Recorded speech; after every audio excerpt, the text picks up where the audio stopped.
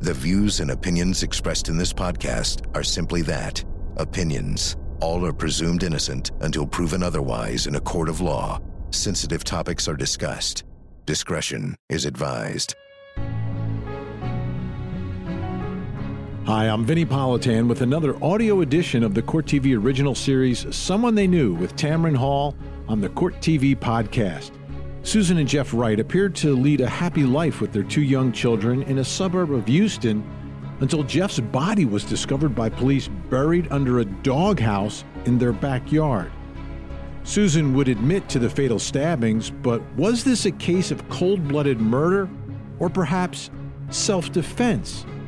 Featuring interviews with prosecutor Murray Newman, defense attorney Brian Weiss, and journalist Mike Babinek, this is Someone They Knew with Tamron Hall, the Blue-Eyed Butcher. This is the Court TV podcast.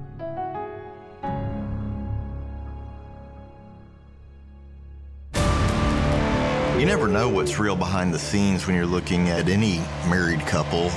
Jeff and Susan Wright were a picture-perfect, sweet little family. Jeff Wright was like the iceberg that sunk the Titanic. He had two sides, drunk and sober. 1, 2, 3, 4, 5. How can a human being do what she did to my son? She's evil.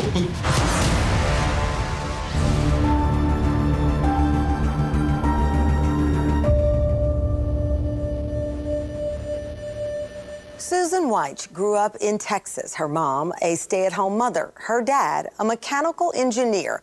After high school, Susan took a few junior college classes and bounced around from job to job.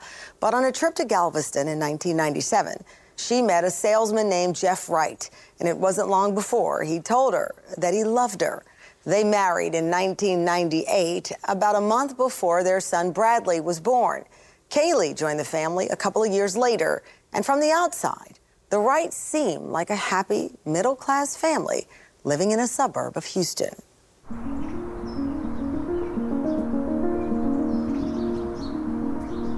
Jeff hoping his $47 didn't go ill-spent. Yeah!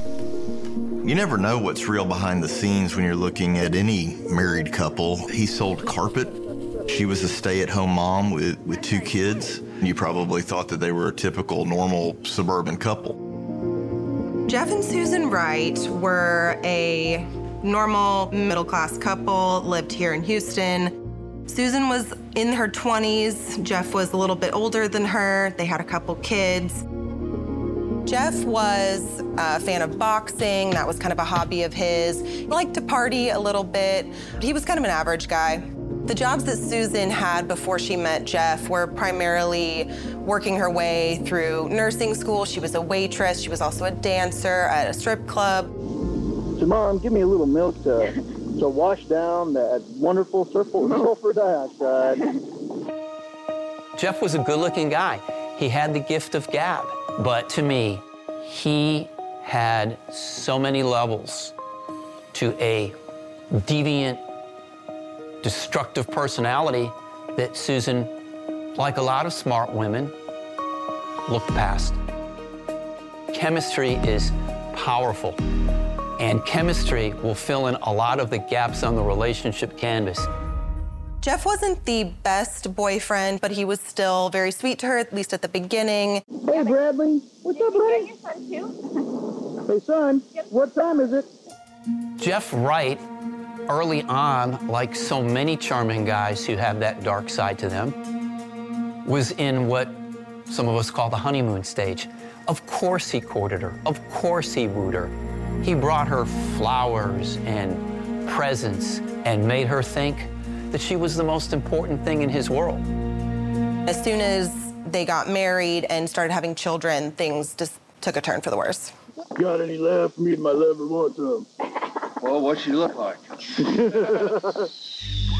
You look at Susan through the prism of hindsight and you think to yourself, how could she have ever found herself in this situation?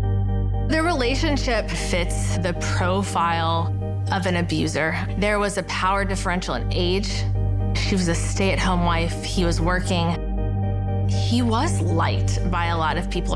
Abusers are really good at manipulating. They can prevent a space from being created where a survivor can't speak out. If Susan would have told, who would have believed her? Jeff Wright as a human being was not unlike the iceberg that sunk the Titanic.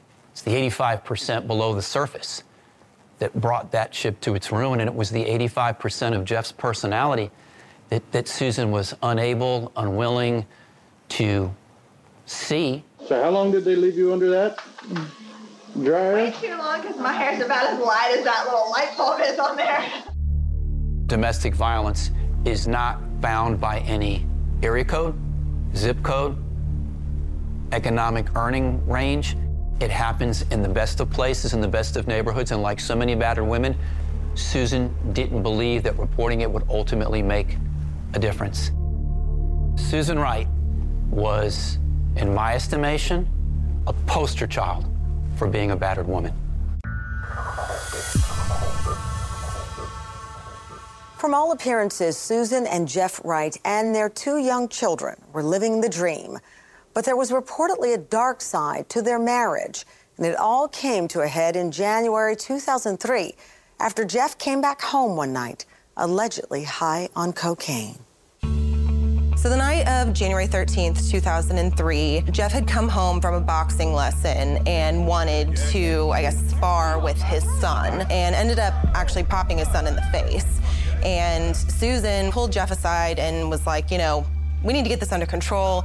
I think your drug problem might be out of control. Let's get you help. And according to Susan, he then pulled her into the bedroom, began to physically assault her and raped her.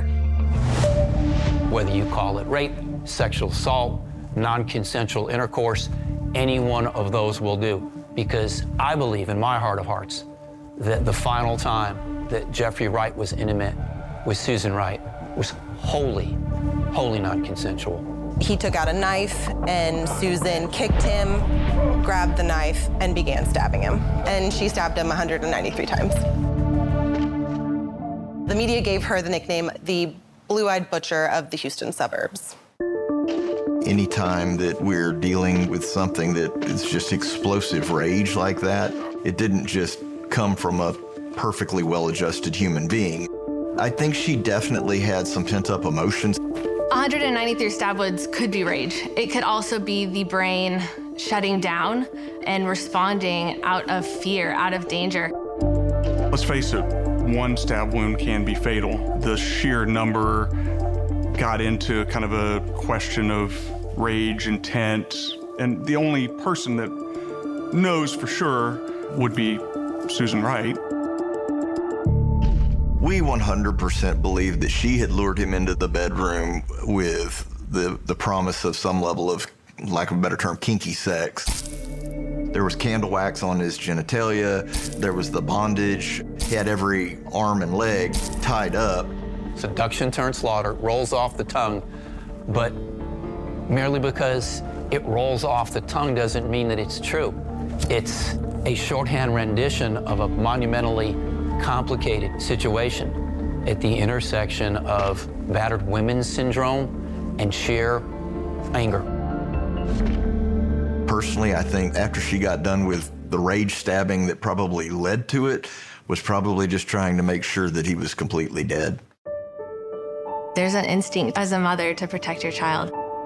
And then if that escalated, just the overwhelming experience of the shutdown of some of the systems in the brain that just escalated the situation because she wasn't able to think through in the way that we would as a normal, level-headed, not triggering individual. There must have been just incredible levels of danger and fear for her.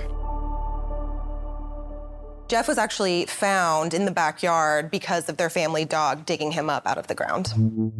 To cover up what she had done, Susan had taken Jeff's body on a dolly, tied him up, and put him in a pre-dug hole that Jeff had actually dug himself a few weeks prior to install a fountain in their backyard. Investigators said they found this operation kind of in midstream. There was a bit of a cleanup operation that went on inside the house. Some carpet removed, some paint replaced, some bleach.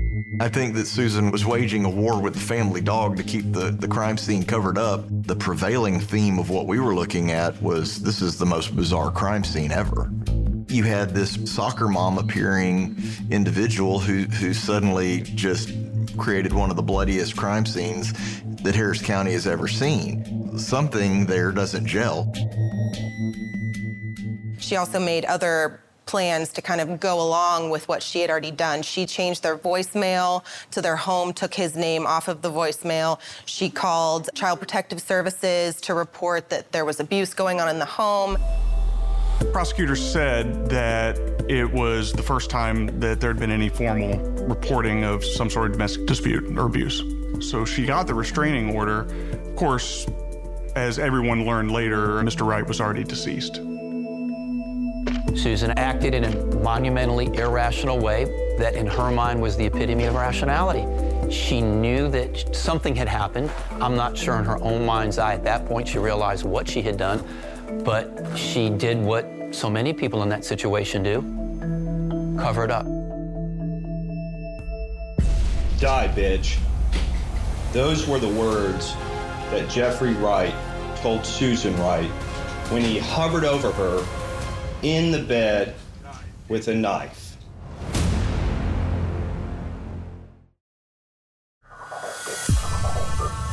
There was no question that Susan Wright killed Jeff Wright by stabbing him 193 times. Was there a history of domestic abuse?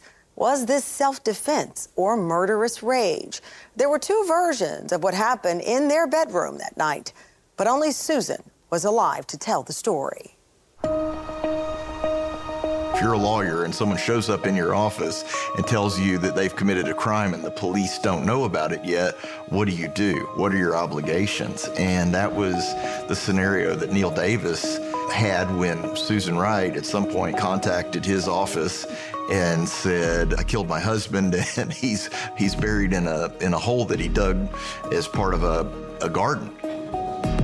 Neil Davis, who at that time was a young rookie criminal defense attorney, went down to the intake division of the Harris County District Attorney's Office and talked to a senior prosecutor.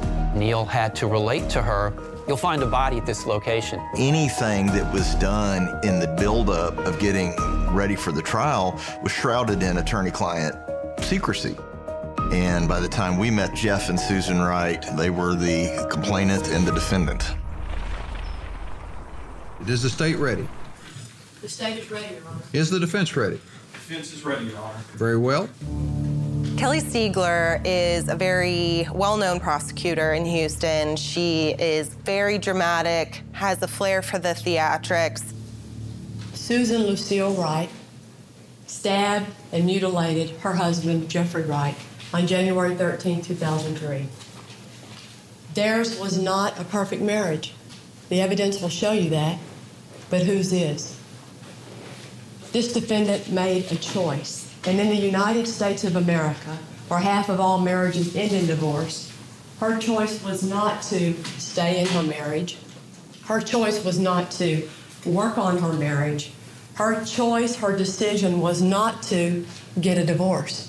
Her choice was to end her marriage by ending the life of Jeffrey Wright. Kelly Siegler was kind of a rock star prosecutor in the Special Crimes Division of the Harris County District Attorney's Office, which was the elite prosecutors that handled big cases, tricky cases. Kelly is incredibly adept at what she does. Kelly has the ability to push all of the buttons to find the ultimate third rail that the jury expects a killer prosecutor to go for. They've grown up, this generation of jurors, watching Law & Order and the practice in LA law, and here's Kelly. They want to tell you post-traumatic stress syndrome. How about cover your tail syndrome? That's what went on that week after she killed Jeffrey Wright. This case is not about self-defense. This case is about selfishness.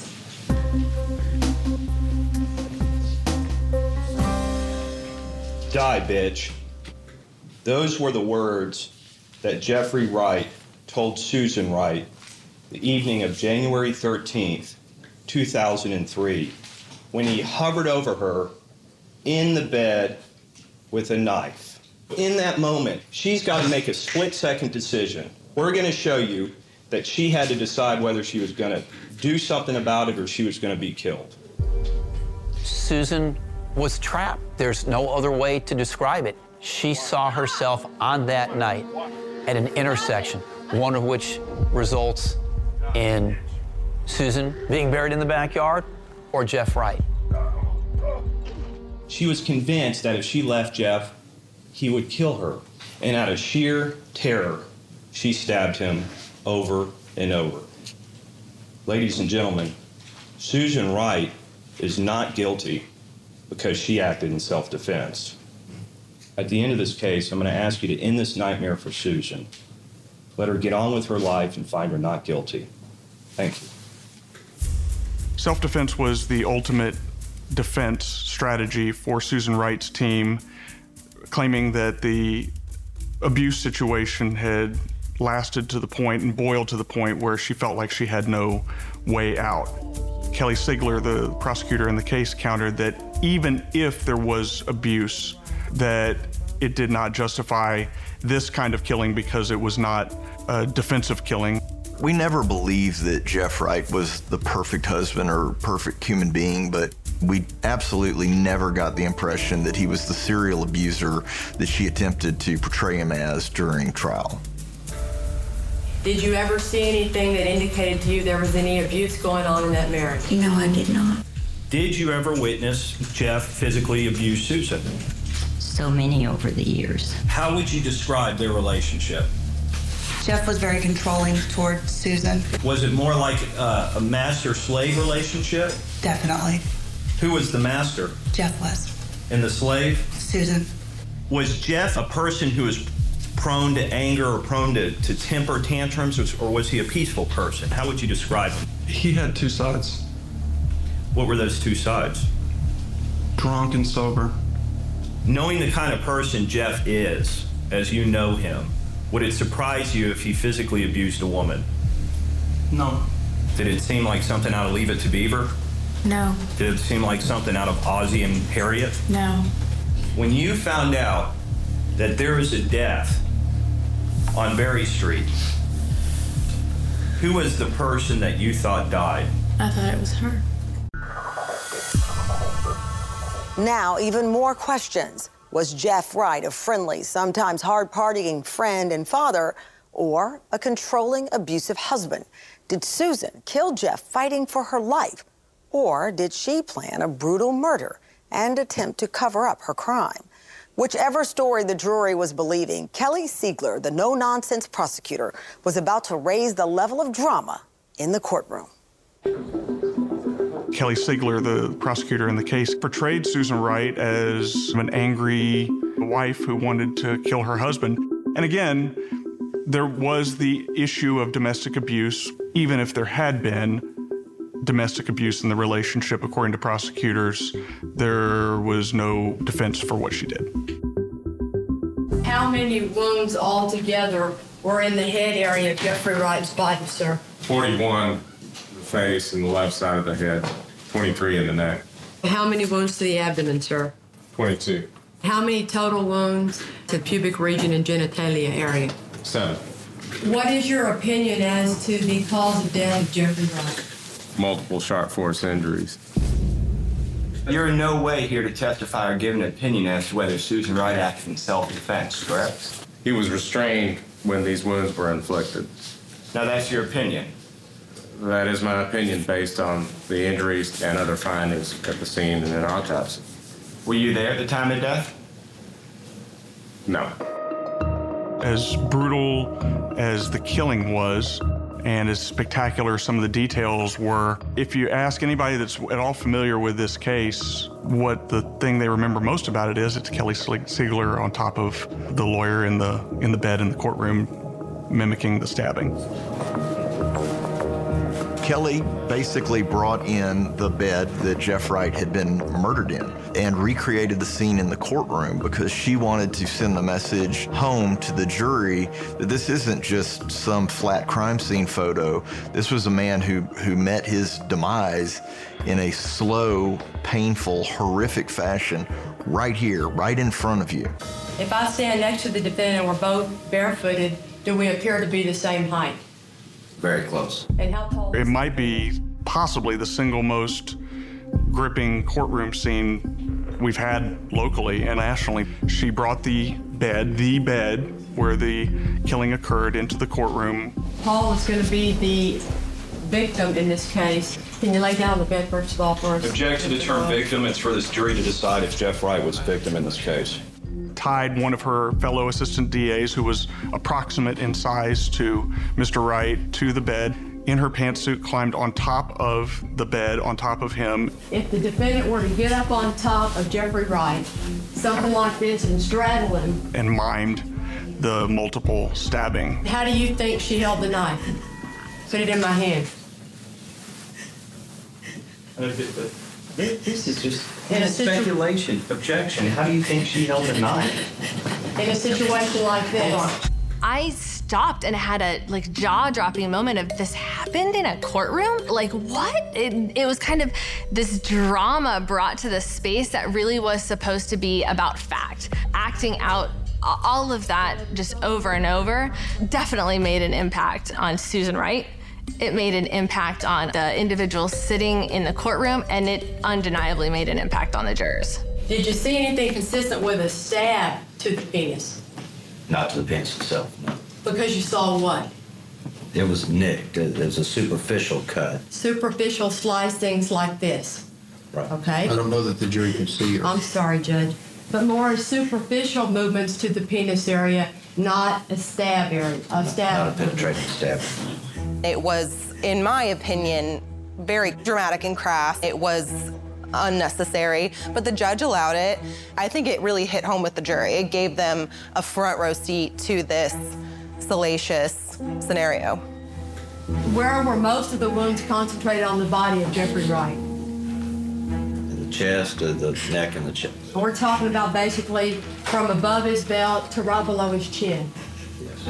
Okay? To create this version of events that is based on nothing more than the sheer speculation of Kelly Siegler and the homicide detectives, that to me is something altogether calculated to skew the fairness of the trial. What else did you see? You see wounds where the knife blade is what you would call horizontal, if we call this vertical. More this horizontal. way? Yes, sir. So there were some wounds where the knife blade goes into the body at this direction? Correct. Consistent with someone perhaps standing beside the body, inflicting the wounds that way? Correct.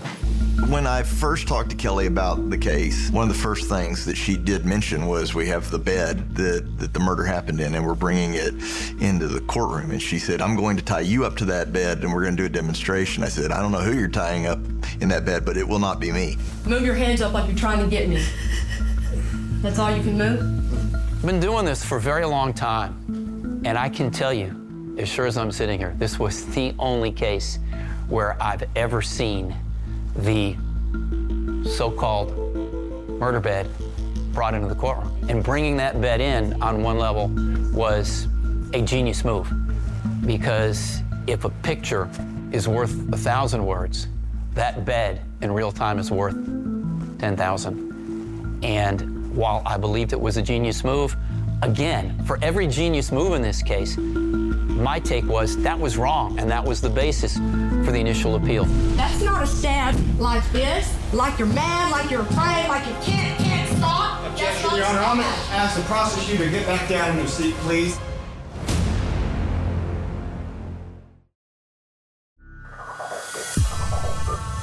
Susan Wright killed her husband, Jeff, on January 13th, 2003, stabbing him 193 times and burying him at their home.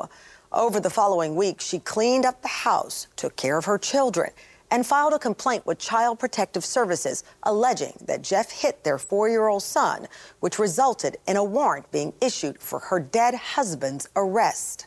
On January 24th, 2003, she turned herself into authorities. The case was extremely strong. This was not a whodunit, it was a whydunit, and in our experience, the whydunit was not a particularly strong argument.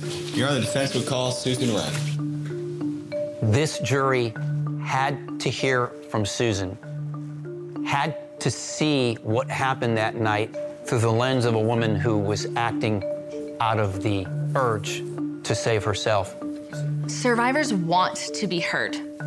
Their voices have been taken away by their abuser. So being able to tell her story was a way for her to use her voice. We were flying blind on knowing what Susan was really going to say if and when she took the stand.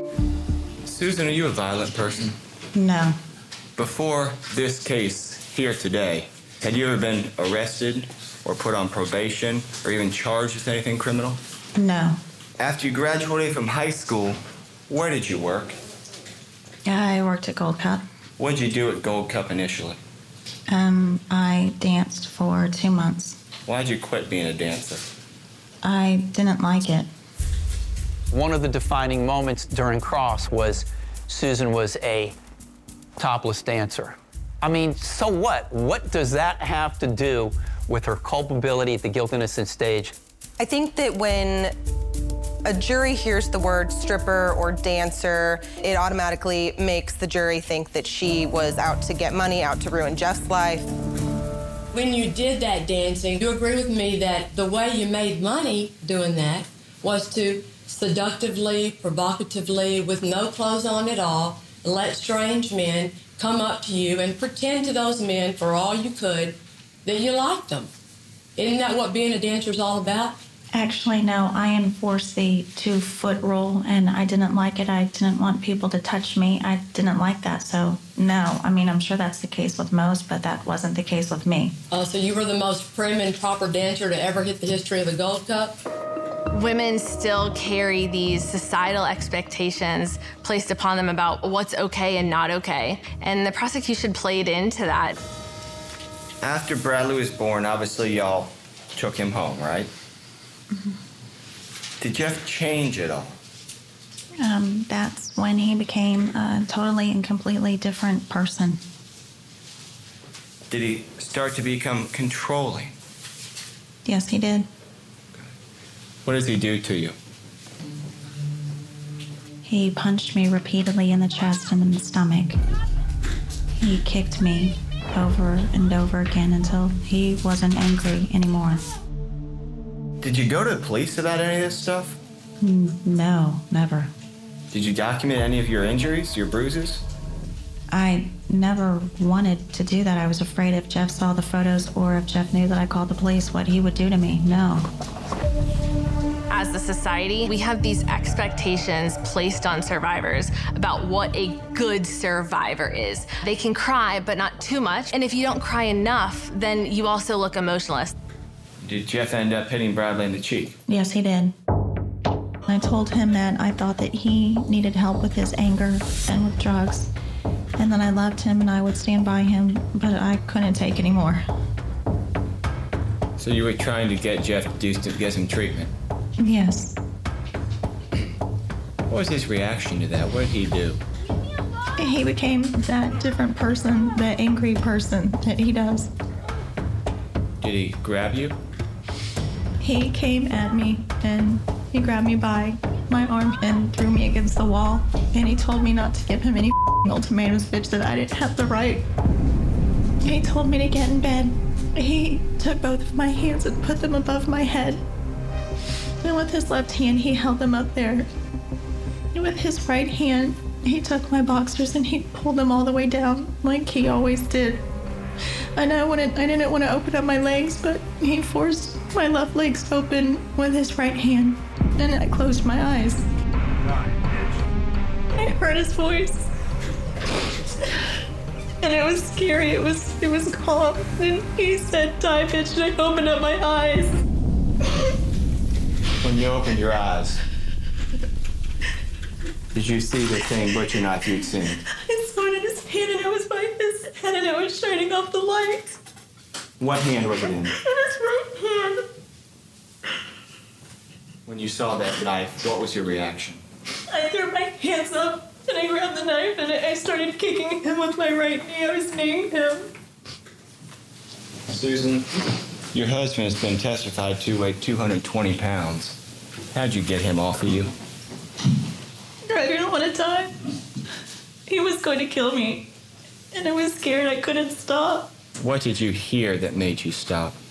Bradley was at the door.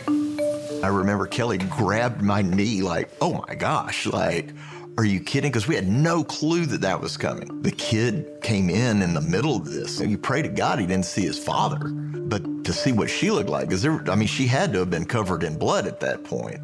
And you just have to hope that the child doesn't remember that in later years. I went to the dresser and I got it tied. And then I tied up his right arm to the bed so that he couldn't get up because I was afraid he was going to get up and come after me when I was putting Bradley back to sleep. She literally has to stop stabbing her husband to go answer the door, check on her child, and put him back to bed. And to hear that in the courtroom, to know that she had that moment where she could have stopped, she did stop, but then she returned, got a new knife, and began stabbing again, was a huge moment of this was maybe not premeditated, but this was very much intentional. Now, when you saw the dolly, what'd you do with it? I got it and I put it under Jeff. Did you tie Jeff to that dolly at all? Yes, I did. I had to get him off the dolly and pull him, and I ended up rolling him into the dirt. My brain couldn't process that there's no way that all the horrific, terrible things that happened in that room, my brain wouldn't let me accept it. There's no possible way. He was still alive and he was going to come back. To me, it was very obvious when Susan testified that she had run through some practices. It came across as extremely disingenuous. Anytime Kelly would hit her with a question about, well, why didn't you call the police then or do something? Her answer was, I believed he was alive and he was going to come up out of that hole and kill me. And it just didn't ring true. Have you read anything about battered wife syndrome since you got charged with murder, Miss Wright? No. And he beat me until he wasn't angry anymore. That is the truth. Did you practice that line with Mr. Ward? There was no practicing. I'm telling the truth about what happened in our relationship, and I'm sorry, but that is the truth. But this man who was so heavy you couldn't drag him, you testified yesterday that when he was on top of you with the knife, you were strong enough to get a cocaine-frenzied, 6'2", 225-pound man off of you with one hand and snatch a knife away from him with the other. That's what you told us yesterday, isn't it? Yes, I was fighting for my life, yes. Well, you were fighting for your life when you were dragging him to that hole, too, because you needed to cover up the body that you just killed, didn't you, Miss Wright? It wasn't a cover-up. I didn't feel safe with him in the house, and he had to be out of the house because he was going to come back in and hurt me. That was very real to me.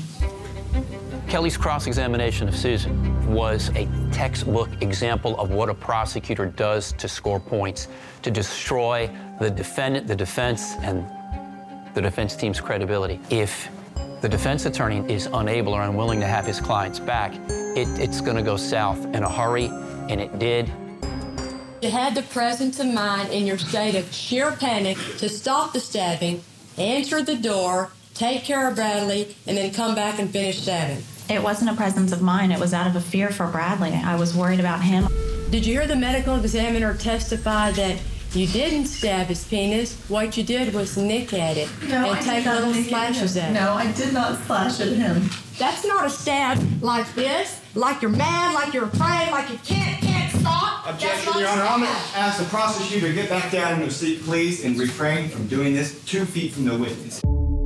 The bed was there, the prosecutor was banging on the stand. All of those things are gonna stir up all of those emotions that make that situation even more overwhelming than it already is.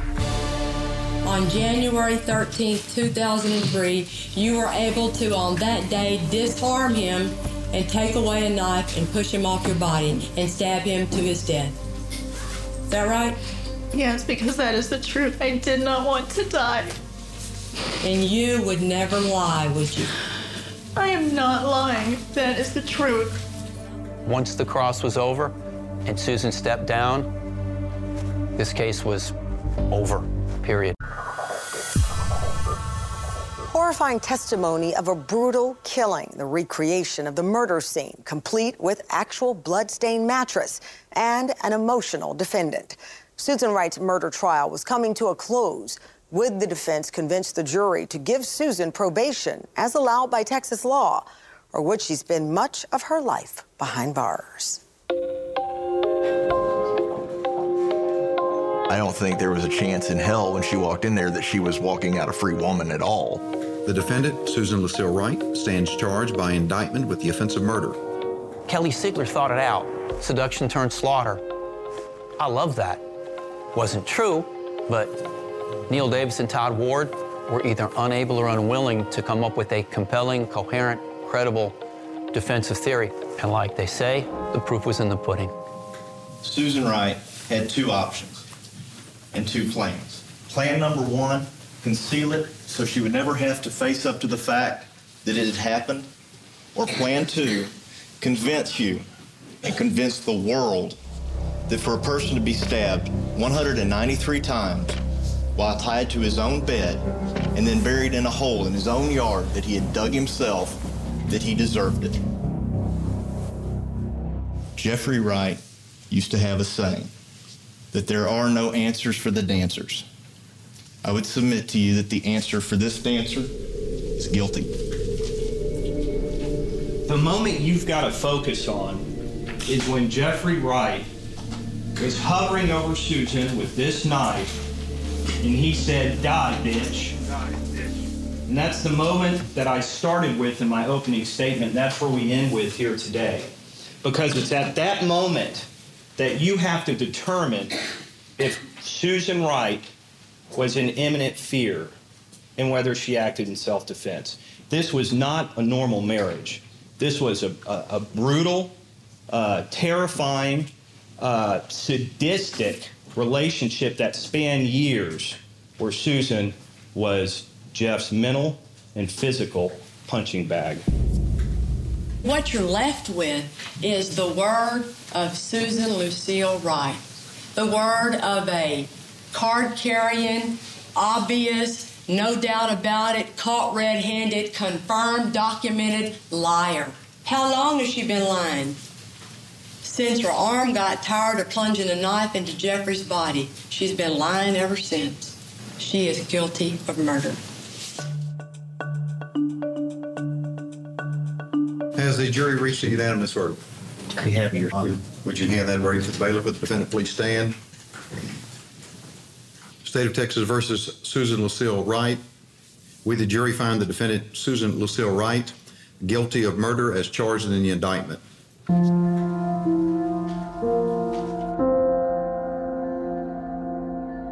The jury in this case has rendered its final decision, and while we disagree with the decision, we strongly believe that Susan acted in self-defense. I personally did not find her credible. There was too many holes in her story, and that's my opinion. To the extent that this jury was out, I believe, 5 hours, that tells me that by the time they went back in the jury room, read the jury instructions, selected a foreman, maybe ordered pizza, they're like, okay, let's go around the table. All right, yeah, that's that. And it's a one-word verdict, guilty. I was not surprised at the verdict with the lack of information brought into the courtroom about domestic violence, about experiences of trauma. While we may have been sympathetic that he wasn't the ideal husband, we absolutely never got the impression that he was the serial abuser that she attempted to portray him as during trial. Susan is the sweetest, most tender-hearted person I've ever known. You would never, ever, ever have suspected that Susan could commit an act like this. Would Susan be a good candidate for probation? She certainly would. I mean, how can a human being do what she did to my son? Stab him in the eyeballs when he's awake. I can't believe she did.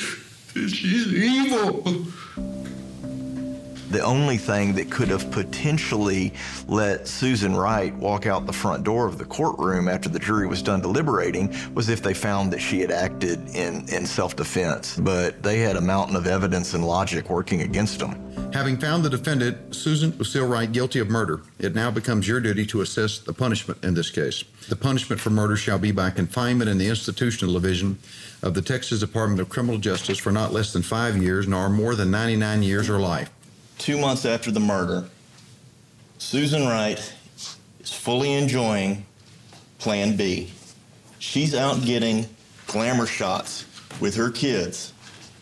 And look at that face. Is that the face of post-traumatic stress disorder? Battered wife syndrome?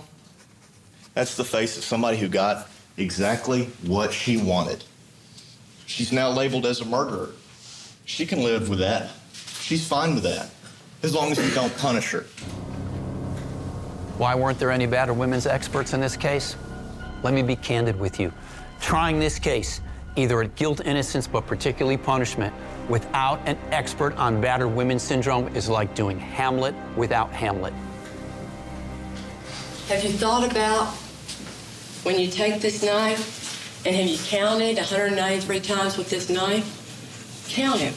1, 2, 3, 4, 5, 6, 7, 8, 9, 10, 11, 12, 13, 193 times. Do you know how long that would take? She deserves no less than 45 years in prison. If some of you are sitting there thinking she deserves a life sentence, there's not going to be a lot of people who argue with you. I think that the jury that Susan was given really understood her plight, and they gave her a lesser sentence, even though it was still extensive at 25 years. I think that they could see past the crime and see the woman and the trauma and the abuse that she was suffering, and they cut her a break.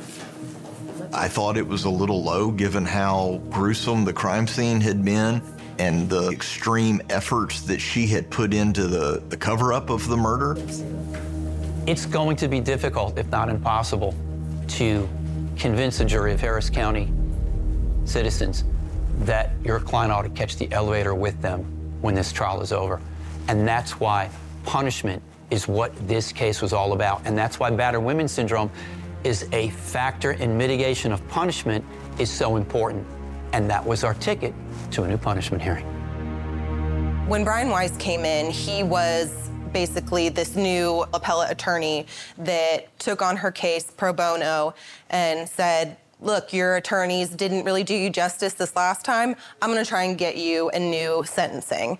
And what he did was he actually got an ex-girlfriend of Jeff Wright. She had even filed a police report against him for assault. Susan was resentenced by another jury to 20 years.